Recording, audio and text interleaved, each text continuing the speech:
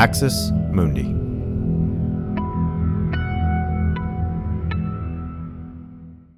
You're listening to an Irreverent podcast.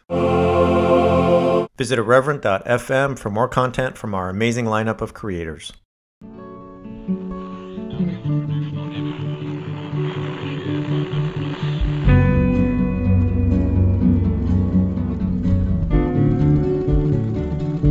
And I am privileged to be joined today by Dr. Chrissy Stroop. Chrissy Stroop holds a PhD in Russian history from Stanford and is an outspoken former evangelical, well-known analyst, commentator, and podcaster addressing a wide range of issues related to discussions of evangelicalism in this country. Chrissy writes for Playboy, for Rewire News Online, for Foreign Policy, and many other outlets. Chrissy is also the co-editor with Lauren O'Neill of a new book titled Empty the Pews, Stories of Leaving the Church, which is due out in December, but people can get pre-orders of it now. And it details 21 stories of people leaving different kinds of traditions like evangelicalism, Catholicism, Mormonism. And so I want to begin, Chrissy, by saying thank you so much for joining us today. Thanks very much for having me, Dan. Yeah. Now, on this podcast, we, Brad and I, have talked at length about the social cost of nonconformity within evangelical circles, and our listeners will be familiar with our own stories. We've shared those, so your upcoming book will be really relevant to that. And I want to come back to that and sort of hold that in reserve and get a chance to talk about that. Before we jump into that, what I wanted to talk about is your recent writing on evangelical support for Israel and their belief about, I wish people could see air quotes on the radio, right, about end times. And we recently did an episode talking about some of these issues. We discussed how evangelical fascination with Israel is kind of based on a kind of abstraction, by which we meant a certain conception of what Israel is, who Jewish people are, etc., but it's often far removed from any real encounter with Israel or Jewish people or the Jewish tradition. And you say something similar in a piece that you wrote recently, and I wanted to quote you as sort of a way of starting this discussion and throw it over to you. But you said, you posed this question, you said, can evangelical support for Israel really be equated to love for the Jews? In my view, the idea is nonsensical on its face, and it's impossible as it's impossible for anyone to love an entire people, which is, after all, an abstraction. For authoritarian evangelicals, however, the term love is often applied to abstract situations in which evangelicals' responses are dictated by specific theological scripts. It's the end of the quote. And so let me just toss out a few questions there and have you respond as you will. In your view, what is going on when evangelicals say they love Israel? What is this theological script that they're running? Why do you think it's possible for so many evangelicals to say that they love Israel yet harbor arguably anti-Semitic theological views? For example, that Jewish people have to become Christian to be acceptable to God. So I throw it over to you. What do you think is going on with these kinds of claims, and what are those theological scripts that you think are running that you mentioned in your piece?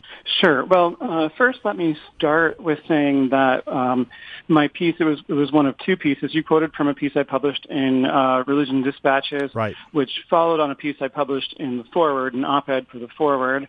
And it simply filled in some more details that I thought were significant and important, but I wasn't able to get to in that initial op-ed for the Forward. But both of them are a response to a lawyer writing under the pseudonym of Jarvis Best, and also to some other people who have been attempting to whitewash the toxic side of Christian Zionism, to pretend that, well, Christian Zionism is just fine.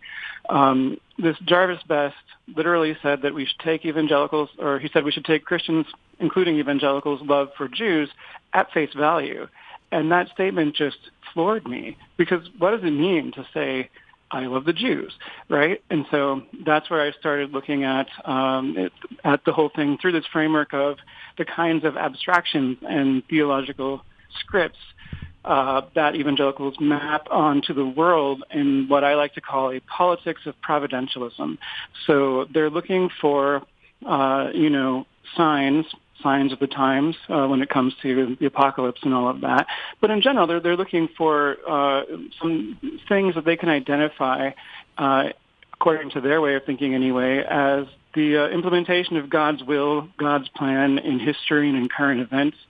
And so for most American evangelicals, the establishment of the modern state of Israel is a major fulfillment of prophecy. Right. Right? Because the way that they view the end times, they think that according to their reading of the Bible, a modern state of Israel had to be established.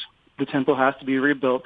So for these reasons, of course, they support a really aggressive sort of right-wing Netanyahu, the Likud type version of Israel, or even to the right of that. I mean, they would love to see a strictly Jewish state take over all of Jerusalem and so and even raise the third holiest site in Islam so they can rebuild the temple. So to actually act on this on the geopolitical stage, like Donald Trump has done by moving our embassy to Israel from Tel Aviv to Jerusalem, right, is extremely destabilizing. When we talk about theological scripts arguably being anti-Semitic, of course, all of Orthodox Christianity, little o Orthodox, throughout the history of Christianity, has a theology of supersessionism, right, which I think is anti-Semitic. Some scholars, including Jewish scholars like Daniel Byron, would be a little kinder on that and say that at least when it comes to Paul himself, Byron wrote a really interesting book about Paul. He calls it theological anti-Judaism and makes a distinction and absolves Paul of anti-Semitism, which is a very interesting argument to make. But in any case, the idea is that there's an old covenant and a new covenant, and, God has moved on to the new covenant, and today's Jews have refused to do the same, so they're living in rebellion to God's plan, and the whole rabbinic tradition since the time of Christ is just erased. It's not important to evangelicals. I mean, the Jews in their head are, for the most part, imaginary, and they exist to fulfill God's plan. Yeah, I think you made a really interesting point. I think there are a few points there worth sort of playing on. One is, excuse me, you're right when people talk about like the history of Christianity, and we all know that what emerges as Christianity emerges out of Judaism and so forth. And so those discussions about sort of these kind of founding figures like Paul or Jesus of Nazareth himself or those early disciples are of interest, but certainly after a period of time when the Romans destroyed Jerusalem and there is no Jewish temple anymore, and Second Temple Judaism comes to an end, and Christianity becomes the Roman religion and very predominantly Gentile. I think from that time forward, there's very little debate, right, about what you're describing as a supersessionism, which, for those who may not be familiar with that term, it's just that notion that those who practice Judaism and don't recognize Jesus as the Messiah are fulfilling God's kind of old covenant, and they're not understanding the sort of fullness of the full plan of God, and so far sort of outside of God's will. I think you're right. Once you make that shift in like the 3rd, 4th century, there's not much argument to be made that's not a part of, as you say, small Orthodox Christianity. I think you also make an interesting point that I would like to sort of just touch on, right, that you'll often hear evangelicals talk about support for Israel, but one of the ways that I think this is an abstraction, or as you describe it as kind of imaginary, is it often ignores all of the messy, real-life, day-to-day politics of the state of Israel, right? That you have multiple political parties in Israel, right? Jewish majority political parties, some of which are really secular, some of which are much more religious and favor that kind of right-wing religious view, some of which favor annexation and expansion in the occupied territories, as you're describing, right? The Likud party and Netanyahu and so forth, in this vision of reclaiming, the sort of Israel of Davidic times, the landmass of that. But of course, you have other Israeli parties that oppose that. You have minority parties in Israel, and you have Arab political parties, and so I think part of what you're highlighting, and I'm glad that you highlight it, right, is that's part of what makes this such an imaginary appeal. Is there's this image of a kind of Israel of the Bible that's just sort of transported into the 21st century now and applied to this state, right, a geopolitical state, as if there's a one-to-one correspondence. And for me, that's one of the things that makes it that kind of imaginary, abstract notion, is it ignores all of those complexities, that there are plenty of Jewish people in Israel and Jewish people outside of Israel, right, who oppose those, and yet that evangelical discourse sort of smooths right over that. Yeah, of course, according to Trump, they're disloyal Jews, and I'm sure that that evangelicals are perfectly happy to agree with that comment for the most part. But yeah, I mean, the thing about this politics of providentialism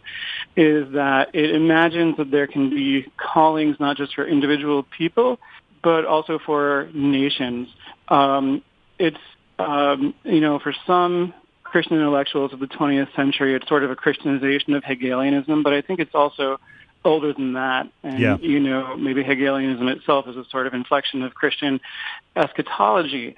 But there's this whole idea that certainly post-Hegel is very much influenced by Hegel, that nations act in history like persons, sort of. You could also trace it back to Hobbes. So obviously, it's a kind of old idea. But this idea that a nation, can have a divine calling, it's an idea that naturally elides complexity. And authoritarian thinkers, of course, are averse to complexity. So they like these kinds of frameworks. I've also seen this kind of rhetoric in relation to the mission field. And I tell my own story about doing 2 short-term mission trips to Russia in 1999 and 2000 in the Empty the Pews anthology that's coming out December 1st, and how observing missionary activity and being a part of it contributed to my deconstruction, because that's a whole other messy can of worms. But, one of the things I noticed about missionaries is they like to say things like, well, I just love the Russian people. And, already 19, 20-year-old me is like, what does that mean? That doesn't mean anything. Right. It makes you feel good about yourself, but you can't speak a lick of Russian. You don't understand the culture at all, or its many complexities, and you read some essentializing stuff and you think you understand the Russian soul. Yeah. So you've kind of talked, you just introduced a couple things I want to come back to, and you've kind of talked about this, mentioned, eschatology and so forth, and I want to talk about this. So just to sort of remind people, right, if I can give my thumbnail sketch of kind of majority evangelical end-time beliefs, it's this view that at some point in the future, usually presented as kind of the imminent future, could happen at any moment, Jesus of Nazareth is going to physically return to earth. There's going to be this cosmic climactic battle in which God is going to destroy God's enemies, redeem the Christian faithful who've remained faithful to him, and set up sort of a new kingdom and so forth, right? And so that's part of what we're talking about. So here's my... Well, except that you kind of skipped over the rapture, which I think most American evangelicals still believe in, although I also think we're seeing some indications that belief in the rapture may be waning. But that's the idea that Christ appears in the sky, takes believers up to heaven first. Right. So they get to miss. I was actually going to strategically come back around to it, but you're too sharp. No, it's all right. You're too sharp to let me. Yeah. That there'll be this awful period on earth in this conflict called the tribulation. And the sort of dominant evangelical view has been, and as you say, it's a bit murky what the status is, that those faithful Christians, by which evangelicals mean evangelicals, will be taken up and kind of rescued from that before that happens. They won't have to go through any of that nasty stuff. The question I was... possibly. Or maybe they have to go through half of it, or maybe they even have to go through all of it, but they still are taken up before Armageddon. Right. Pre-trib, mid-trib, post-trib, all those fun things. Yeah, with pre-trib being the most popular, at least it used to be, and I don't know the latest data. Right. But it probably still is, according to people who actually believe in the rapture. Yeah. It's just that post-millennialism has become a lot more popular and weirdly combined with charismatic Christianity, so there's a lot of frothing and ferment right now, and we'll have to see where the dust settles on it. But still, there's a toxic apocalypticism there, whether it involves this rapture belief or not. Yeah, and so what I wanted to do is, as I say, you've sort of introduced this, but I would argue, I think I'm going to ask you to argue in a minute, right, that there are some contradictions, right, between that theology of the return of God and what that return is going to look like and what it's going to entail, and this kind of professed love for Israel, right? So maybe you can talk about that. What are the contradictions there? Or another way to say this is sort of what happens to Israel, maybe we could say, in that apocalyptic vision, and how does that sort of cut against this this easy notion that we love Israel, we love the Jewish people, etc. Sure. Well, as I already mentioned, the policies that evangelicals will support, the kind of Israel that they will support, are policies that will inevitably lead to destabilization and violence. And it's not going to be just Palestinians who suffer that violence, though they do suffer, and they will suffer disproportionately. But evangelicals, many of them who believe in the rapture, or even without the rapture, believe in a particular end time scheme around Israel, certainly believe that Armageddon will be centered there, and that it will be massively destructive, and that a lot of Jews will die in the Battle of Armageddon. And most evangelicals believe that those who didn't convert to Christianity will go to hell. There are some exceptions where they take Paul's statement, all Israel will be saved, to mean every Jewish person as well as every Gentile Christian grafted onto the vine. But for the most part, they think that Jews that don't accept Christ go to hell. So what they're really doing and arguing for is not going to be good for Israel. I mean, if they got their way and there was a push to destroy the Al-Aqsa complex and rebuild the temple, that would be all-out nuclear war. Right. Yeah, and it's that all of that. I mean, I've once upon a time for my PhD, I did in my comprehensive exams, I did one on the Book of Revelation, which is the final book in the sorry. Yeah. It's a fool's errand, right? I'm going to tackle that, right? The last book in the Christian New Testament from which a lot of this theology is drawn out. And it's impossible to just read that and not capture just the violent imagery, right? The one that I always remember is this one, and it's this image of the divine returning and like putting all the enemies of God in this giant wine press, like the kind that, people would walk around in barefoot and squeeze the grapes, putting all the enemies in there and marching around until their blood overflows. And I mean, it's just incredibly violent imagery that is usually tied in with this notion that, again, speaking for a majority, it is not universal. There are exceptions, but this kind of dominant image that the Jewish people who will be saved by God in this conflict are those who basically renounce Judaism as having been a mistake and recognize that they should have been Christians all along, that Jesus was in fact the Messiah, and so on. And that part of my movement out of evangelicalism, I think, was also a little bit of that, of just not being comfortable with that, of saying that I mean, there's something about that just struck me as fundamentally fundamentally unjust or not right, yeah. or not very holy, right? If I was still going to hold on to any form of faith, it wasn't that, right? This whole idea of eternal conscious torment, or even annihilation of the soul, which is something that I started considering as a teenager, which is, I guess a little more benevolent, of everyone who just doesn't believe the right things, was also a major part of my deconstruction. I mean, I finally, I went to Christian school. I was in this very sheltered environment, but after my sophomore year of high school and my junior year of high school, I went to, I attended this summer honors program at Indiana State University, and I met a lot of public schools, and I met people who weren't Christians, and, right. It was kind of shocking and destabilizing to me, but I made some good friends, and that, I think, really got me thinking in a less abstract way, more personalized way than before, that, I really am uncomfortable imagining these people going to hell for believing the wrong things. It still took me a long time to reject belief in hell from there, but I didn't like it, Right. Well, you're getting into this now, and you mentioned this this mission trip, the short-term mission trips to Russia that you took. But I was going to say, in your experience, when you were in that evangelical world, when you were living there, how central was this kind of end times theology or ideology, these conceptions of Israel? What was it central? Because when I was within evangelicalism, it was a really, really central component, right? There were some pastors who, it didn't matter what text it was, it could be like the Mother's Day sermon, and we're going to find a way to make it about end times, right? It could be like anything happening in the news, like Teenage Mutant Ninja Turtles comes out, and somehow that's a sign of the impending apocalypse, right? For some, it was really central. Was that your experience? Oh, it was pretty central. I wouldn't say that it came up in every sermon, but I also would definitely not say, like Jarvis Best claims that when he grew up Southern Baptist, it hardly came up at all. I mean, I find that very hard to believe, and I don't want to doubt his own experience, but that would be a highly unusual experience to have in a Southern Baptist church. Right. So, and maybe he's a bit younger, and maybe the emphasis has shifted some, but, certainly in the 80s and 90s, and I was in this, though very tenuously through the beginning of the 21st century, a few years in there before I really kind of came to grips with the fact that I couldn't consider myself evangelical anymore, and then finally eventually stopped calling myself Christian really only a few years ago.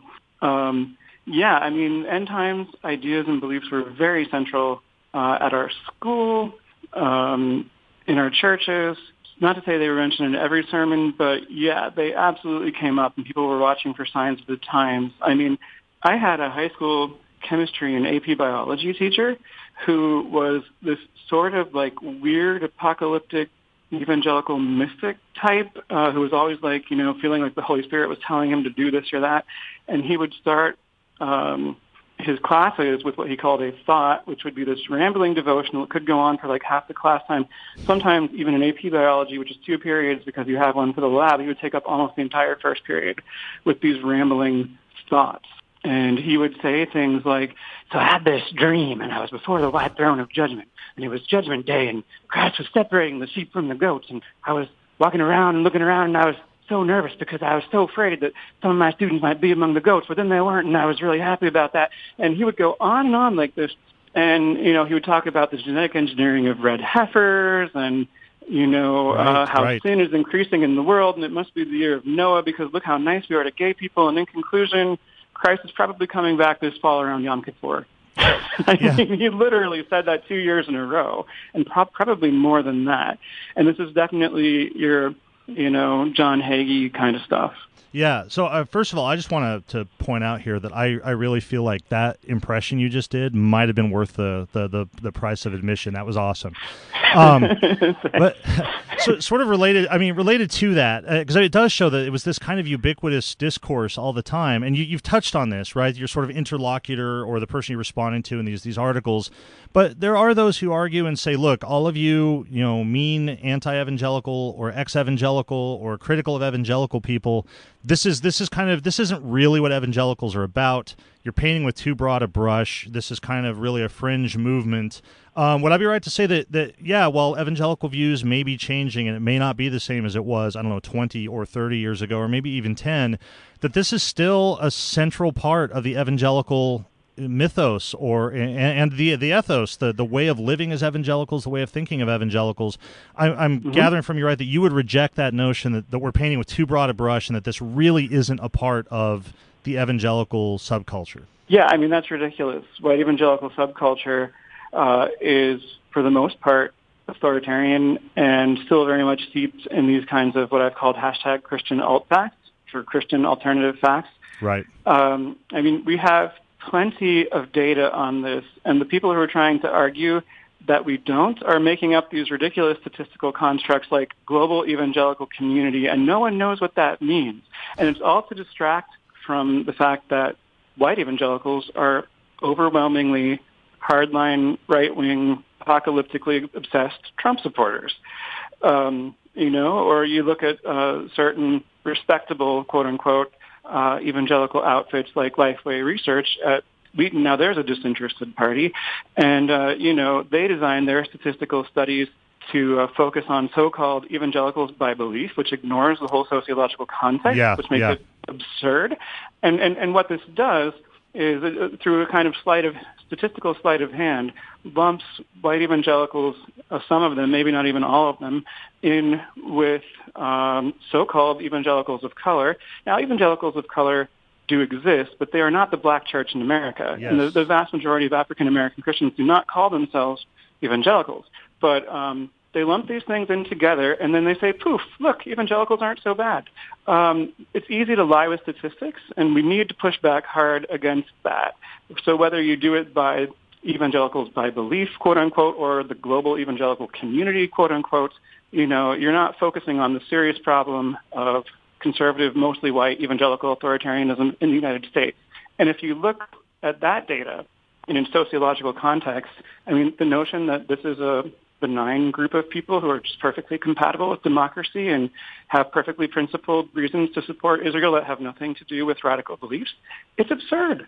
Yeah, I like that you brought that up, and it's a big issue we can't completely dive into. But one of the themes we've been talking a lot on this season about is moving away from the popular conception lots of people have about religion as primarily being about beliefs, right?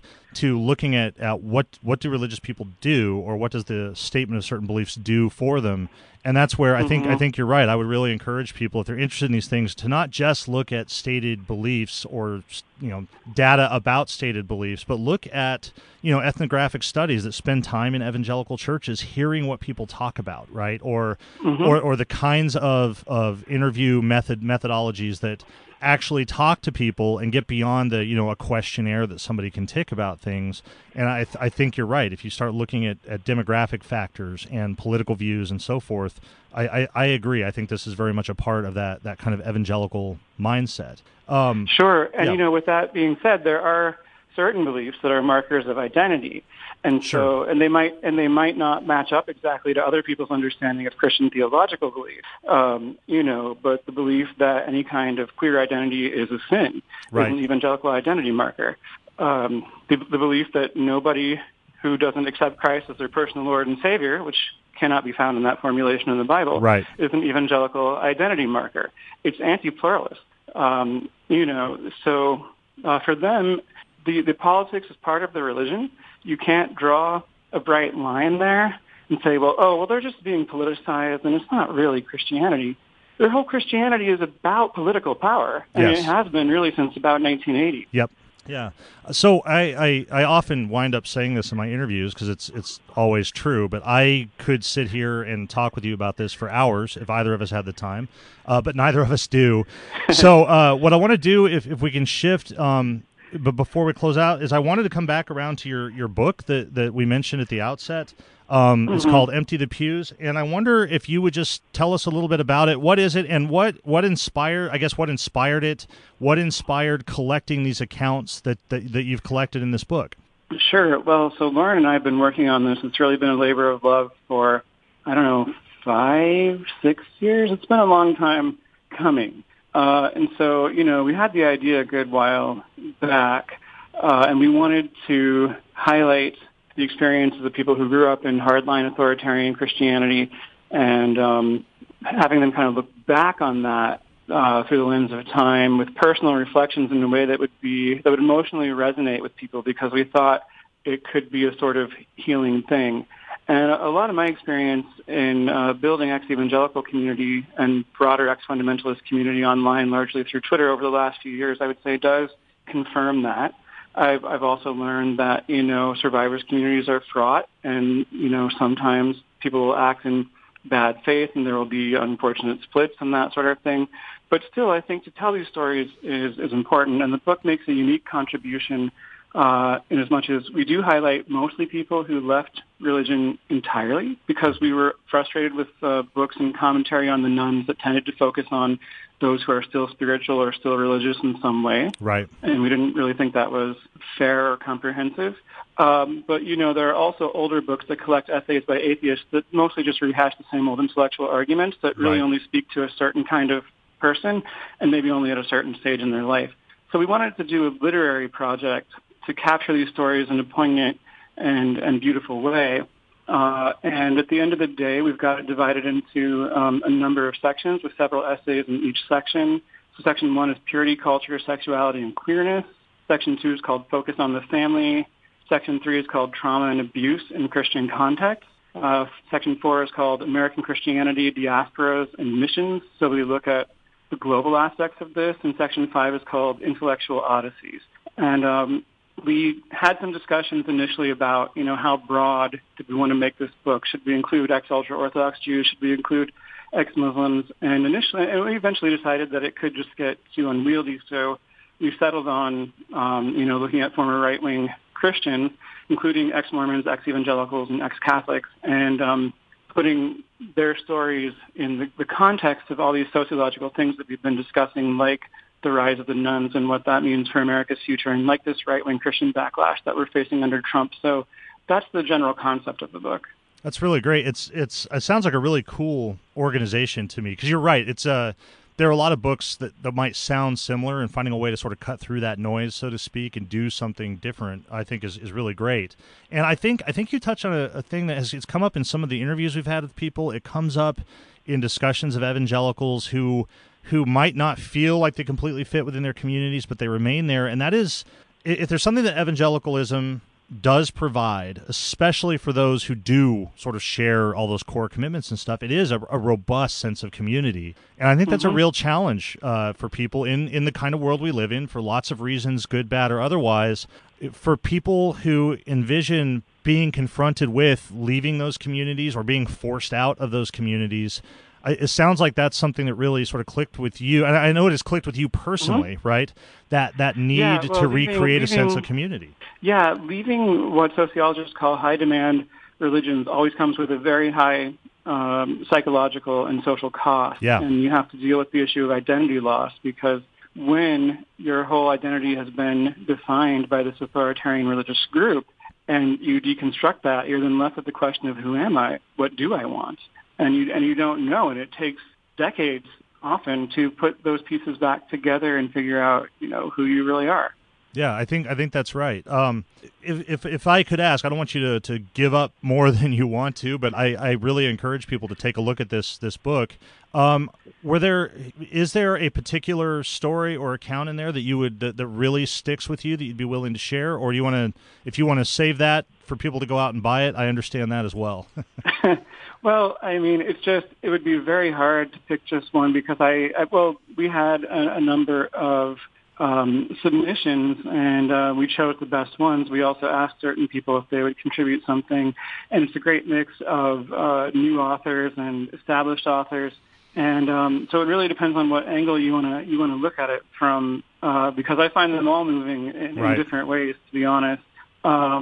We have Matthew Clark Davison's look back at, his upbringing as a Catholic and his family history, and tying that together with him being gay and the AIDS crisis and all. It's a beautifully written literary kind of historical exploration of him and his family's past, for example. We have a really fascinating essay by Ruby Thiagarajan from Singapore, writing about growing up in an evangelical megachurch there, but with American sermons on tape and American prosperity gospel books and that sort of thing. And I'm really, interested in the global reach of this sort of thing. A really powerful essay by Juliana Delgado Lopera called "Gentrify My Heart," about moving to a diaspora community in Florida and her family switching from Catholicism to evangelicalism, and then her dealing with her queerness in that environment. There are so many, really moving stories here. I couldn't pick just one, and I'm just scratching the surface. Sure. Well, let me then steer people, just as a reminder, as we prepare to end our time here. The book is "Empty the Pews: Stories of Leaving the Church." It's due out, did you say December 10th, I think? December 1st. Oh, December 1st. I got the 1 in my head, I guess. And it's available for pre-order now, so I really encourage people to take a look at that. Also, if they're following the podcast or interested at it, please, if you like what we're doing, give us a review on Apple Podcasts. You can find Straight White American Jesus on Facebook. If you want to support us, we're now on Patreon as well. If you want to track down Brad, he can be found on Twitter at Bradley Onishi. I am still not there, and so I'm an email guy, but I'm easy enough to find too. If you just Google Daniel Miller Landmark College, you can find me. And I want to thank everybody for listening. And again, Dr. Chrissy Stroop, thank you so much for your time. Thank you for joining us today. Thank you for having me. It's been great.